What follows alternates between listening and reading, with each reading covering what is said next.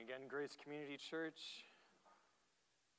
It's good to see you all. It's good to be back. And let's take a moment and let's prepare our hearts for God's word by prayer.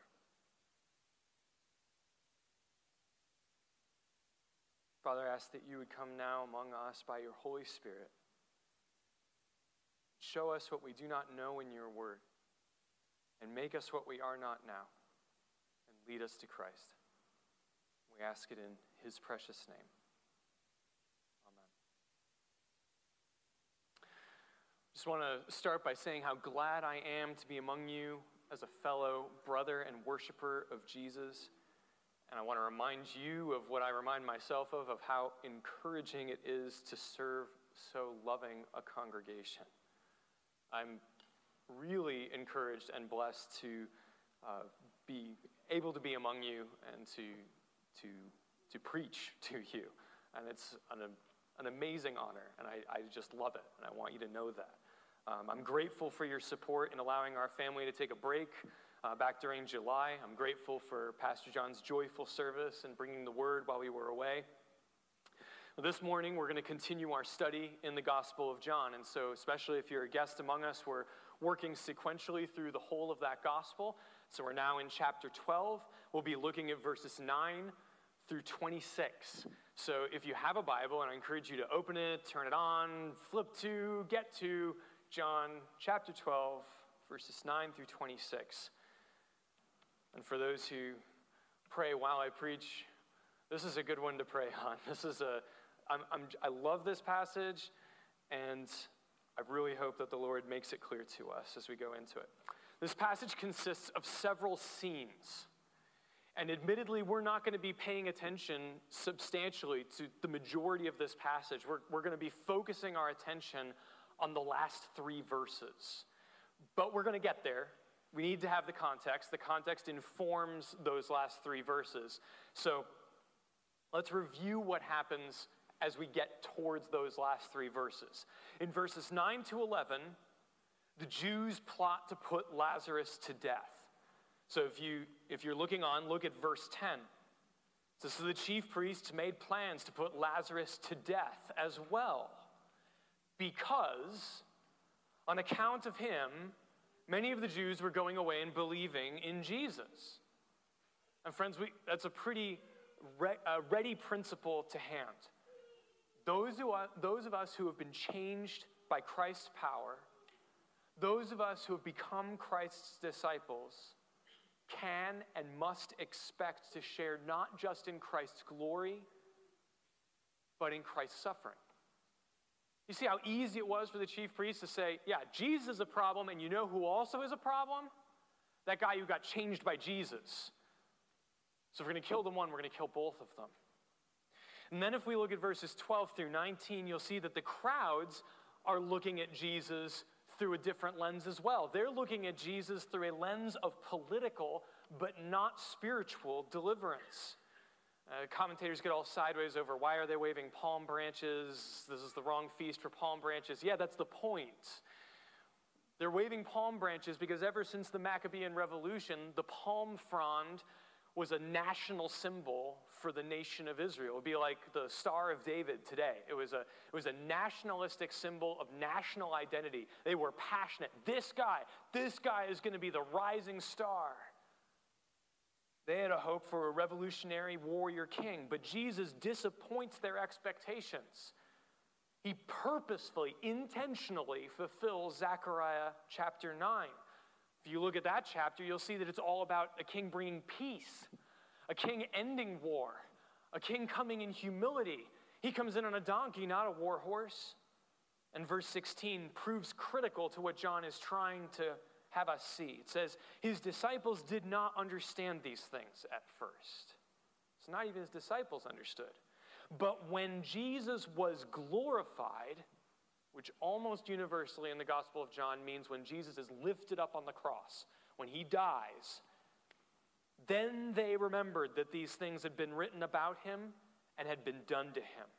So friend, the principle there is that any attempt to understand Jesus without reference to his cross, you think about him as just a good teacher, or if you think about him as a nice man, or you think about him as a miracle worker, or you think about him as advancing your social agenda, any attempt to understand Jesus without reference to his cross misunderstands him, and it fundamentally distorts his mission. Think about it. Even famous people like Martin Luther King or JFK, if they suffer a sudden and tragic death, their biographers don't spend half of their book on the last week of their life, right? Instead, their death is viewed as a tragic end, not a glorious climax. It's their life, which was so wonderful, suddenly was unfairly snuffed out. But that's not the picture we get in the Gospels, right? Half the content of the Gospel is dedicated to the last week, and most of it is pointing directly at the cross. The Gospel tells Jesus' story as building up to his death and his resurrection, because you can only understand Jesus by examining it through the lens of his cross. And that's why when the world, meaning the Gentiles, non-Jews, it could be anyone from Spain or from Rome or from as north as Bethsaida, when they are on his doorstep, as we see in verse 19, Jesus responds in verse 23 by saying, "The hour has come." And for those of you who've been in the Gospel of John, that should shake you. We have seen time and again that Jesus says, "The hour is not yet here. My hour is not yet come. For you, the time is always ready, but not for me. My hour is not yet here." We've been waiting and waiting, and now Jesus says, when he hears that the Gentiles have come, and the Gentiles have said, "Sir, we want to see Jesus," that's when Jesus says, "It's on. The hour has come for the Son of Man to be glorified." And that begins Jesus' final public sermon in the Gospel of John. And he begins it with 3 paradoxical statements that we're going to study. These statements unpack the glory of his sacrifice, and they give us, in short, the goal of the Christian life. The main point of this passage, the main idea that I want us to understand, is the secret to living a Christian life is not to look inward, but to Jesus. The secret to living a Christian life is not to look inward, but to Jesus. First, some of these words they get used, but we don't really know what they mean. Paradox. What is a paradox? A paradox, according to the Oxford English Dictionary, is a seemingly absurd or self-contradictory statement or proposition that, when investigated or explained, may prove to be well-founded or true. It's a seemingly absurd, seemingly self-contradictory statement or proposition that, when investigated or explained, may prove to be well-founded or true. It's something that at first glance seems as though it just can't be true, but which, after faithful study, careful thought, turns out to be true. Like the saying, "You have to spend money to make money." First person that told me that, I thought, "You don't do addition." But over time, if you investigate it, you go, "Oh, I see what you mean. Yes, that does, in fact, sometimes prove to be true." More appropriately, or we could think within the Christian community, if we think about doctrines, this is more regularly apparent. We could think about the relationship between God's sovereignty, the idea that everything happens according to the counsel of God,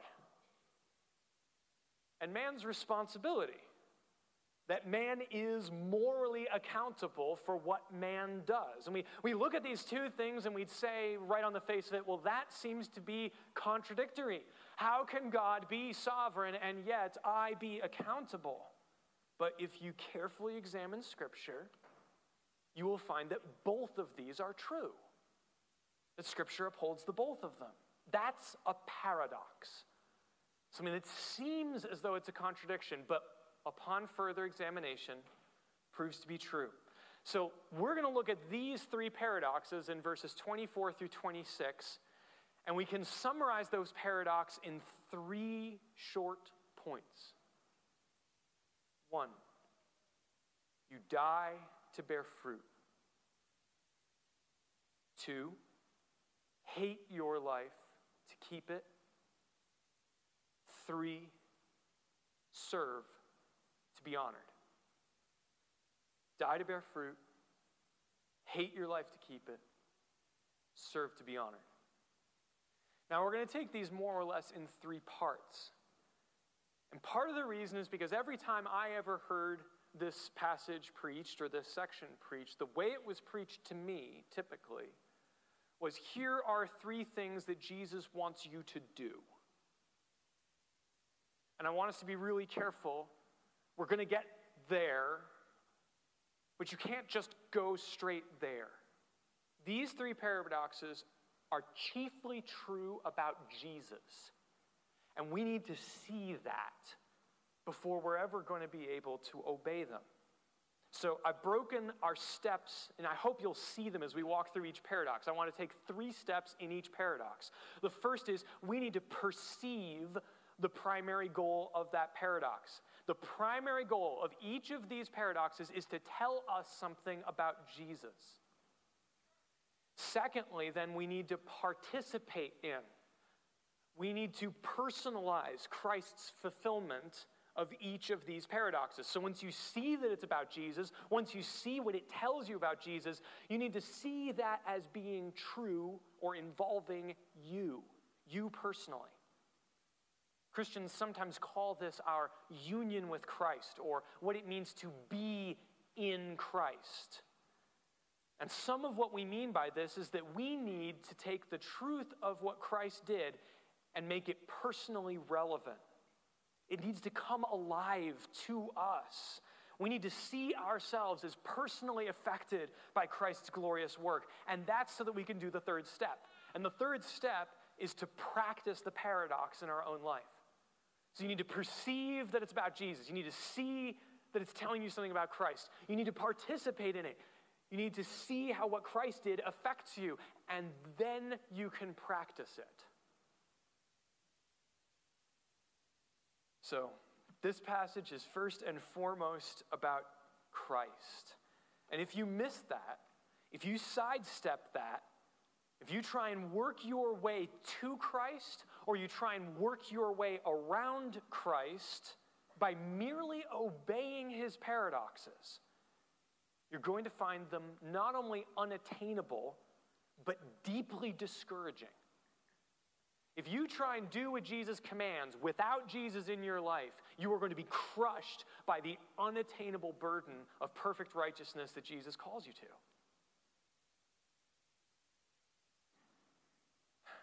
It is only by surrendering to and rejoicing in what Jesus did and the fruits of his work that they begin to grow in our own life. That's why the title was, or the main theme was, the secret to living the Christian life is not to look inward, to find some hidden strength or reserve, but to look to Jesus. So let's begin. First paradox. Ready? Die to bear fruit. Look with me at verse 24. Truly, truly. So whenever Jesus says truly, truly, he's getting serious, right? He's getting serious. This matters. Truly, truly, I say to you, unless a grain of wheat falls into the earth and dies, it remains alone. But if it dies, it bears much fruit. Now, obviously, Jesus is not giving a biology lesson on how seeds work. And I'm not going to risk embarrassing myself trying to explain to a congregation with a substantial number of farmers how seeds work. I'm not even going to try that. What Jesus means is that by burying a seed, its figurative or metaphorical death begins the process of new life. That by burying a seed, its figurative death begins the process of new life. To use a seed effectively, you don't preserve it, right? We don't stick it up on our mantelpiece and admire it. Hey, look at that beautiful seed. That's going to produce so much fruit this year. Wait, let's wrap it in duct tape. We want to preserve it for the whole year. No, it's better. Let's put it in the safe. No one will get to it. Like, that's not what you do with seeds. No, you don't lock it up like a treasure. You plant it.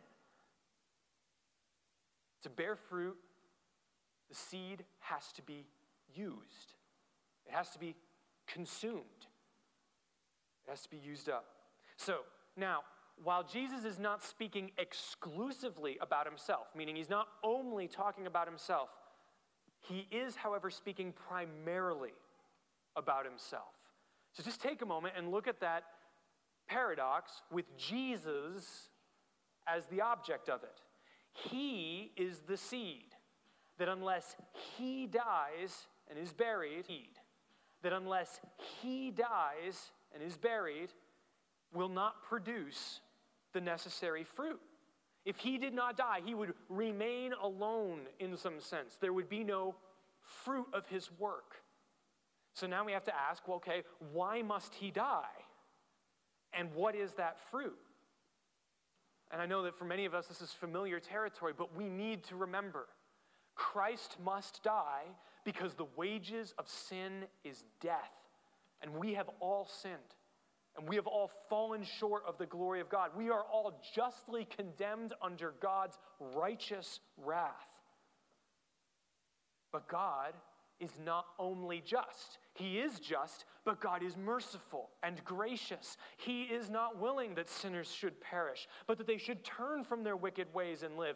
And so God sent his Son to die in sinners' place, to take the punishment that we deserve, to purchase us back at the cost of his own life. So the fruit of his death, then, is the church. Christ is the seed. His death is necessary to save sinners, and the fruit of that death is the church. You and I, fellow believers, all fellow believers, we are the fruit of Jesus' death. The singular purpose of Jesus' life and death was to purchase for himself a people ransomed from every tribe, nation, and tongue to know and enjoy and proclaim the glory of God forever. In one sense, why did Jesus come to earth? To die, to purchase for himself a people for his own possession. In Acts 20:28, we get a picture of how the Bible treats this sacrifice, this work that Jesus did on the cross. Acts 20:28, Paul is speaking to the Ephesian church leaders as he's departing, and he tells the leaders that they must care for the church of God. Why? Which he obtained with his own blood. What was the purchase price for the church? The blood of Christ. He bought her with his blood. The church is precious. Why is the church precious? Because she's so beautiful? No, because Christ died for her. She is worth the cost of her husband. Jesus died to ransom every member. To what end? Why did Jesus do this? To merely possess them? To have them like a trophy on his wall? Friends, the church is not the trophy wife of Christ. He didn't purchase her just to look at her. No, listen to Ephesians chapter 2, verse 4. Paul says, "But God, being rich in mercy, because of the great love with which he loved us, even when we were dead in our trespasses, made us alive together with Christ." So that's why he purchases the church. It's one of the reasons. But there's more. It doesn't just stop there. He doesn't just purchase us because he loves us abstractly. He bought us not just for a better life. He didn't even just buy us for a good life. He bought us for a righteous life. 1 Peter 2:24 says, "He himself," that is Christ, "bore our sins in his body on the tree." Why? That we might die to sin and live to righteousness. So the fruit of Jesus' death is more than our deliverance from death. We were purchased for a new life of righteousness. friends, it doesn't even stop there. This act is not even just confined to our behavior. It goes further. The death of Christ purchases for us an entirely new internal character. The death of Christ purchases for the church a clean conscience. Listen to Hebrews 9, 13 through 14. For if the blood of goats and bulls and the sprinkling of defiled persons with the ashes of a heifer sanctify for the purification of the flesh. So if the old way of presenting sacrifices made you physically able to go and worship before God, how much more will the blood of Christ, who through the eternal Spirit offered himself without blemish to God to purify our conscience from dead works to serve the living God? Friend, Jesus' death doesn't just purchase you back from the penalty of your sin. He purchases you back not only from the power of your sin, he purchases you back from the memory of your sin. He gives you a clean conscience. He makes you his own. He makes you beautiful. He fills you with his love. The death of Christ is glorious because it more than redeems us from sin's penalty. It frees us from a guilty conscience. It both enables and it empowers us to live an entirely new and better life. Friends, you need to see Jesus as the grain of wheat that fell to the ground and died. And you have to see that you are the fruit, the direct result of that death. If you don't see that truth, you will not be able to embrace it. You'll not be able then, as a consequence, to obey it. You will not be able to enjoy it. If you don't see Christ dying for you and you as the fruit of his death, you won't be able to delight in the paradox that he gives you. Because we have to go beyond seeing the truth. Perception is important. We need to perceive that this is about Christ, but we have to go beyond that.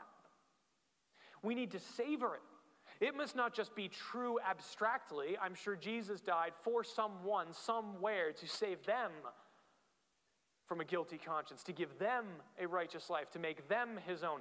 It must become true of you. Listen to what Paul says in Galatians 2:20. This is the fuel for Paul's ministry. He says, I have been crucified with Christ.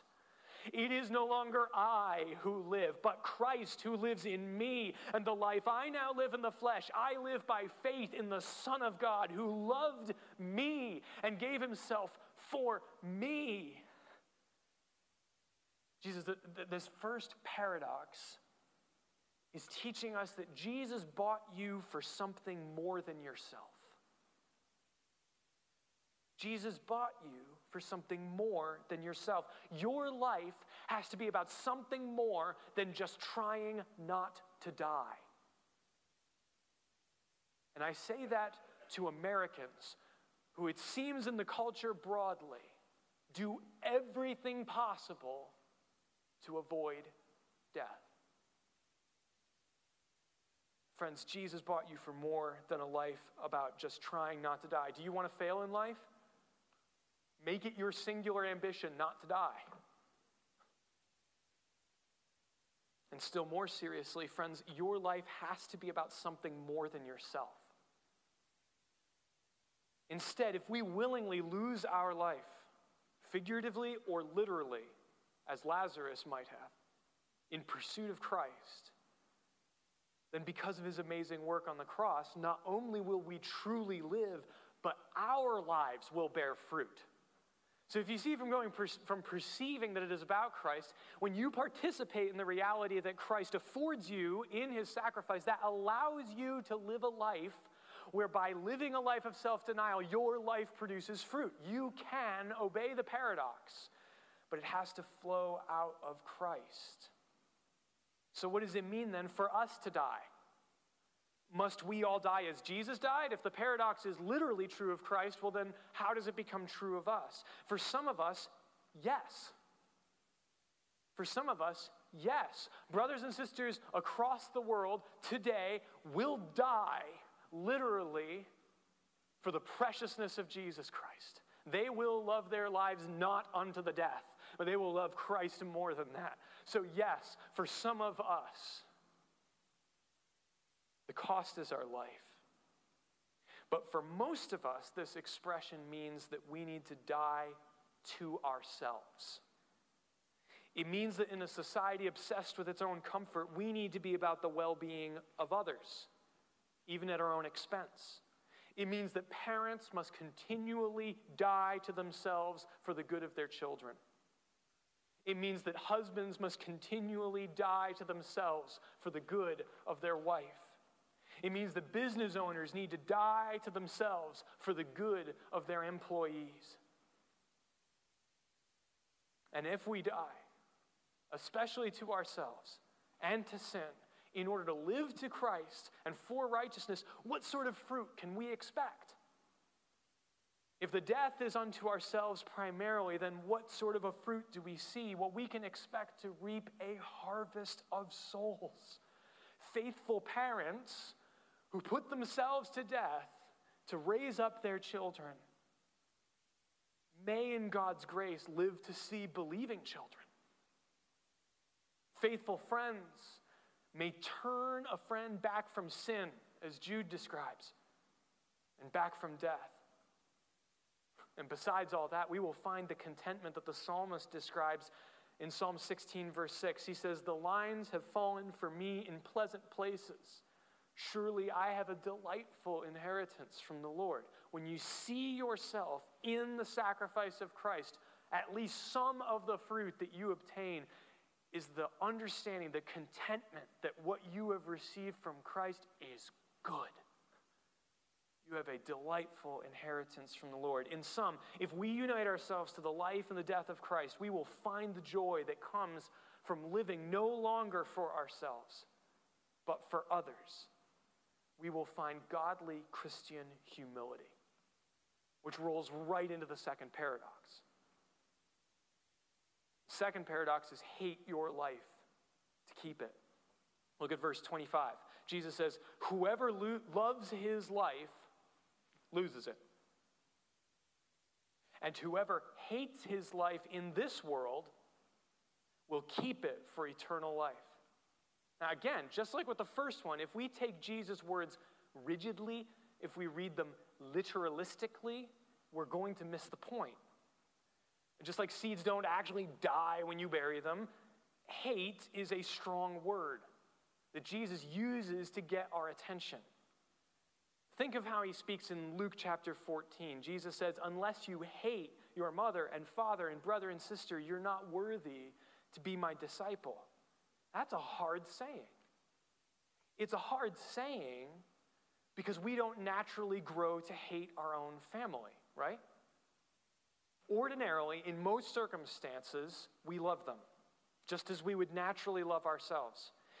What Jesus meant in Luke 14, as we learned last week, honestly, when we were talking about how Jesus has to be the highest priority of our life, Jesus means that he needs to be more valuable to us than anything else, even our own family. If our own family gets in the way of our discipleship, Jesus says, you have to love me more than your family. You need to follow me, even at the loss of your family. And here Jesus uses the word to mean something similar. He means self-denial, rejecting self-love as our highest priority. Look at how he sets it in contrast. If you love your life, if you set your life in this world as the highest priority, you're going to lose it. Everyone who loves their life, by which he means those who prioritize their own comfort, those who prioritize their own wealth, those who make decisions that bring them the most glory, they're ultimately going to lose it. And conversely, the one who lives so fervently, not for this life, but for the next, he could be said to hate this life. That's how Jesus gets to that expression. I think Calvin probably put it well. He says, "He who under the influence of a moderate desire of the present life cannot leave the world, but by constant constraint is said to love life. But he who, despising life, advances courageously to death is said to hate life. Not that we ought absolutely to hate life, which is justly reckoned to be one of God's great blessings, but because believers ought cheerfully to lay it down when it impedes them from approaching to Christ. I love that last line. Even if it was hard to follow in the beginning, Calvin comes clear, right? Believers ought cheerfully to lay down their life when it impedes them from approaching to Christ. That's what he means to hate your life. Calvin has discerned what is of greater and more enduring value. The martyrs are described in Revelation 12:11 as those that love not their lives unto their death. It's not someone who hates their own life for its own sake. It's someone who sees the more enduring value of the life to come. Someone who does not shore up treasures here where moth and rust destroy, but looks to the next kingdom. Someone who so rejects living for the sake of their own life and their own well-being as their chief priority is someone who, by definition, is others-focused. If you reject your own life and your own comfort as your greatest priority, you are going to be an others-focused person. A humble person. Not someone who thinks less of themselves. Someone who thinks of themselves less. And Christ, then, is the greatest example and the true author of godly humility. You see, this paradox builds on the last one. Just as we had to look at it and say, where's Christ here? And then where am I in Christ so that we can obey Christ? So also here, we look at this and we go, Christ, where's Christ in this? Remember how we concluded that one of the fruits of a life of Christ-empowered self-denial was the joy of godly humility? This paradox is about how Christ-empowered humility is the basis for Christ-empowered self-denial. If you want to study more on this, Philippians 2 is your chapter, the whole thing. But we'll just look at a few verses. Listen to Philippians 2, verse 8 at the moment. Speaking about Jesus, it says, Jesus humbled himself by becoming obedient to the point of death, even death on a cross. Do you see? He hated his own life in this regard to keep it. One of the glories of Jesus' death on the cross was how it was a living picture of absolute, true, living and loving godly humility. Jesus was not thinking chiefly of himself when he went to the cross. This isn't to say he isn't thinking of himself at all, but he thinks not chiefly of himself. He thinks chiefly of his Father's glory, as we'll see in this very chapter, of his Father's will, of his Father's reward. He thinks of the joy and the beauty of his bride. See, I remember a lot of things about my wedding, but one of the things that I remember was paying for the honeymoon. And I had already come through seminary with what for me was a fairly substantial amount of debt, and my wife was walking out of college with some debt. But I tell you, friends, I did not for a minute sit there and say, like, oh, I suppose I have to go and have a lovely time with my beautiful new bride on a beach somewhere. I wasn't Eeyore about it. Like, I was overjoyed. I didn't care what it cost. I just wanted to be with my wonderful wife. That's what I wanted. Friends, Christ, when he looks at the cross, does it cost? Yes. Is it an immense cost? Yes. But Hebrews doesn't say, like, well, he endured the cost and made it through. It says, for the joy that was set before him, he endured the cross, despising its shame. He was looking at you. When we get to John 17, he's not just looking at Peter's face. He's looking at your face, and he's saying, I'm going to go to the cross for that one. I'm going to win that one. I'm going to pull that one out of the pit of hell and make him or her my own. And it wasn't grievous to him. Listen to how Paul introduces this passage where it speaks about Jesus' humility, bringing him to obedient death.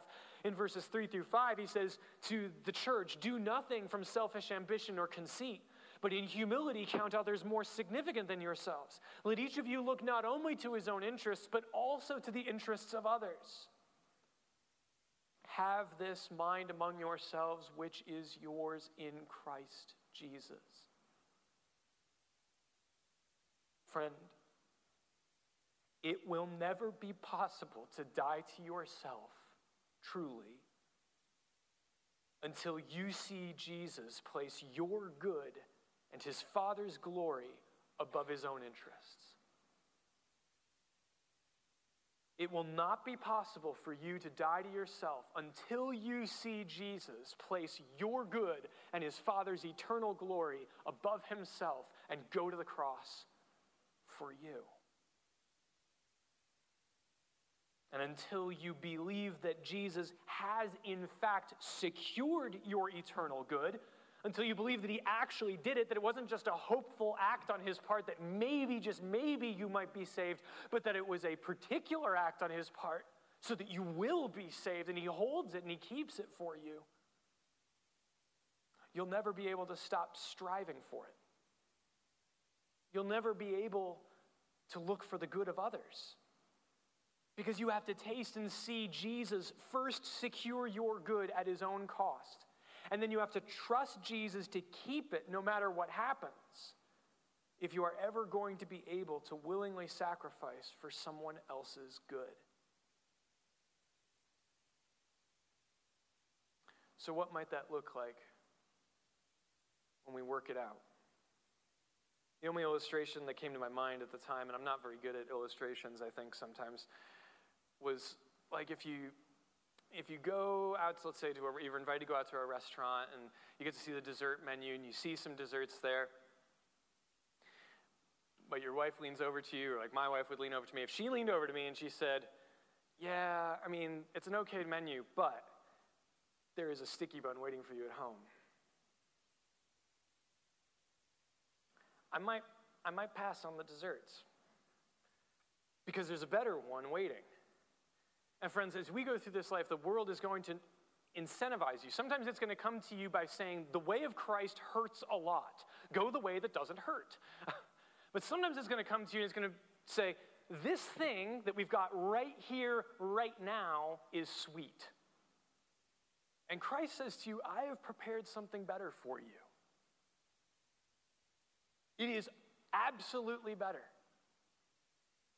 So don't taste this now to ruin your appetite for what's to come.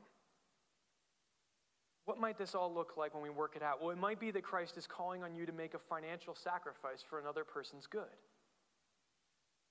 might be that Christ is calling you to use your schooling, which might have profited you substantially, in a way that draws attention to his glory or the gospel. Take your engineering degree and use it to get into a closed country that won't receive you for any other reason.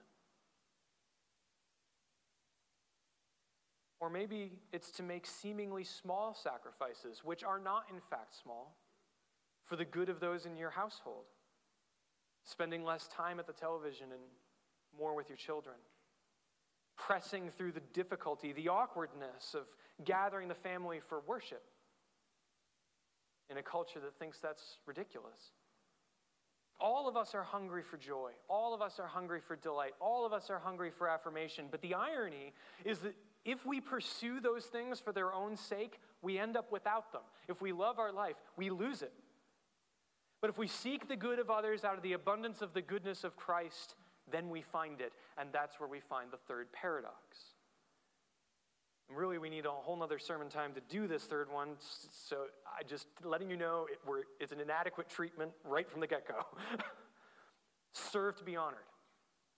Look at verse 26. Jesus says, if anyone serves me, he must follow me. And where I am, there will my servant be also. If anyone serves me, the Father will honor him. Now, of all these paradoxes, this is probably the most pointed at the disciples, as it were. It's the most pointed at us.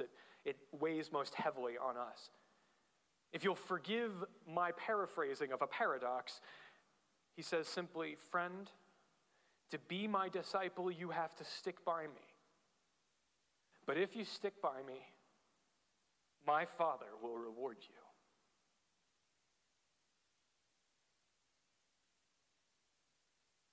The pathway to eternal reward comes through humble and faithful service to the gospel of Jesus Christ. So as I was looking at these paradoxes, I thought the first paradox is about significance. We want our lives to mean something. The second paradox is about security. If there's a good life, we want it to last. We want it to be safe from loss. The third paradox is about satisfaction. We want our work, if it means something, if it's going to stick around, we want it to not be in vain. We want it to be recognized. We want a reward for what we've done. And that's not fundamentally a wicked desire, curiously enough. Because Jesus knows this. Jesus is the sort of person, he would confront you. If wanting a reward was just fundamentally wrong, he would have just come out and said it. He would have come out with the paradox of, like, people who want rewards don't get them. But what does he say? If you want to follow me, you have to stick by me. If you stick by me, my Father will reward you. He offers the best reward that you could ever imagine, which is God's pleasure. So what motivated Christ as he went to the cross? Because this seems to be the thing. This seems the thing that ran underneath it. Why did he go to the cross? Why did he hate his life? In that sense. He tells us both here in verse 28, if you let your eyes just zoom down, you'll see Jesus praying. He says, Father, glorify your name. He's going to say another purpose in chapter 17 in his prayer, verses 4 and 5. He says, Father, glorify me in your own presence with the glory that I had with you before the world existed. So he wants the Father to be glorified. He wants to be glorified with the Father. And then the third one, in that same prayer in chapter 17, verse 24, he says, Father, I desire that they, his disciples, also, whom you have given me, may be with me where I am, to see my glory that you have given me, because you loved me before the foundation of the world, that the love with which you have loved me may be in them and I in them. So Jesus lived in perfect pursuit of God's glory, and the church is good. And critically, he obtained both. We don't have time for me to go off in ecstasy about how he has done so. He has obtained both. He obtained his Father's glory, and he obtained the church's good. Jesus can offer you God's perfect favor. You can't earn it. You could live your whole life to try and get it, and you would never get it. But Jesus obtained it for you at enormous personal cost. And friends, God's reward is the only reward worth living for. All other rewards are going to erode. You could put your name on a building, but the building is going to fall down. You could have your name on a trust, but it will eventually run out of money. You could be remembered in history books, but eventually there'll come the day where they start, twisting the idea of what you even were. Eventually, everything fades and falls down. The only joy, the only reward worth having is hearing God say, well done, good and faithful servant. Enter into the joy of your master. Because the joy of your master never ends. It's infinitely satisfying. This, participating, perceiving what Jesus has done, is the secret to practicing the Christian life. He says, if you follow me, you have to stick by me. And we know because of Lazarus that sometimes means losing things. Sometimes that might mean losing our own life. But Christ's resurrection is a guarantee that if we die in the way of discipleship, and if we put to death ourselves in the way of discipleship, he is able to, and he will, raise the dead. He says, I already laid down my life so that you can truly live. I have gone before you so you can be sure of what's to come. And if you follow me, I will give you the best reward, the joy of my Father. So friends, in some ways, what a Christian wants is similar to the world. Not the same, but similar. To live forever, to make a difference, to find honor. But the pathways to that end could not be more different. The world tells you to go through the platform of self and pride. And Christ calls us through humility, sacrifice, and death. And the difference between these two is not a particularly more altruistic person than another. The difference between these two is a glorious vision of God. Those who see and savor in these paradoxes the person and the power of Christ, they are enabled by his Spirit to find his life and consequently his reward. The secret to living the Christian life is not to look inward, but to look to Christ. So don't leave today, please, saying in your heart, I want to be a better person. I want to be a more humble person. Say in your heart the question that set this off. Sir, I want to see Jesus. I want to see Jesus. I want to see the one who died, the one who rose again. I wish to see and to know the one who gives the only way to find true joy, life, and honor. I want to see him. And I want to follow him. And I want to be with him. Now and forever. Amen. Let's pray. This is a prayer drawn from the Puritan prayer book, if you don't know it, the Valley of Vision. It's so fitting. So let's pray it together. O Lord, high and holy, meek and lowly, thou hast brought me to the Valley of Vision, where I live in the depths, but see thee in the heights. Hemmed in by mountains of sin, I behold thy glory.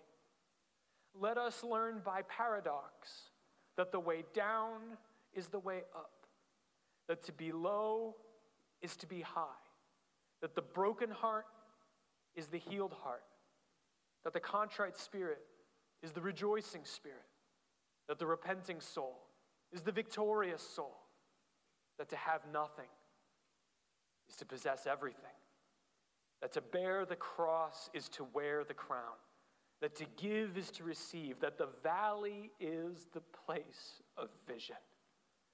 Lord, in the daytime, stars can be seen from deepest wells, and the deeper the wells, the brighter thy stars shine.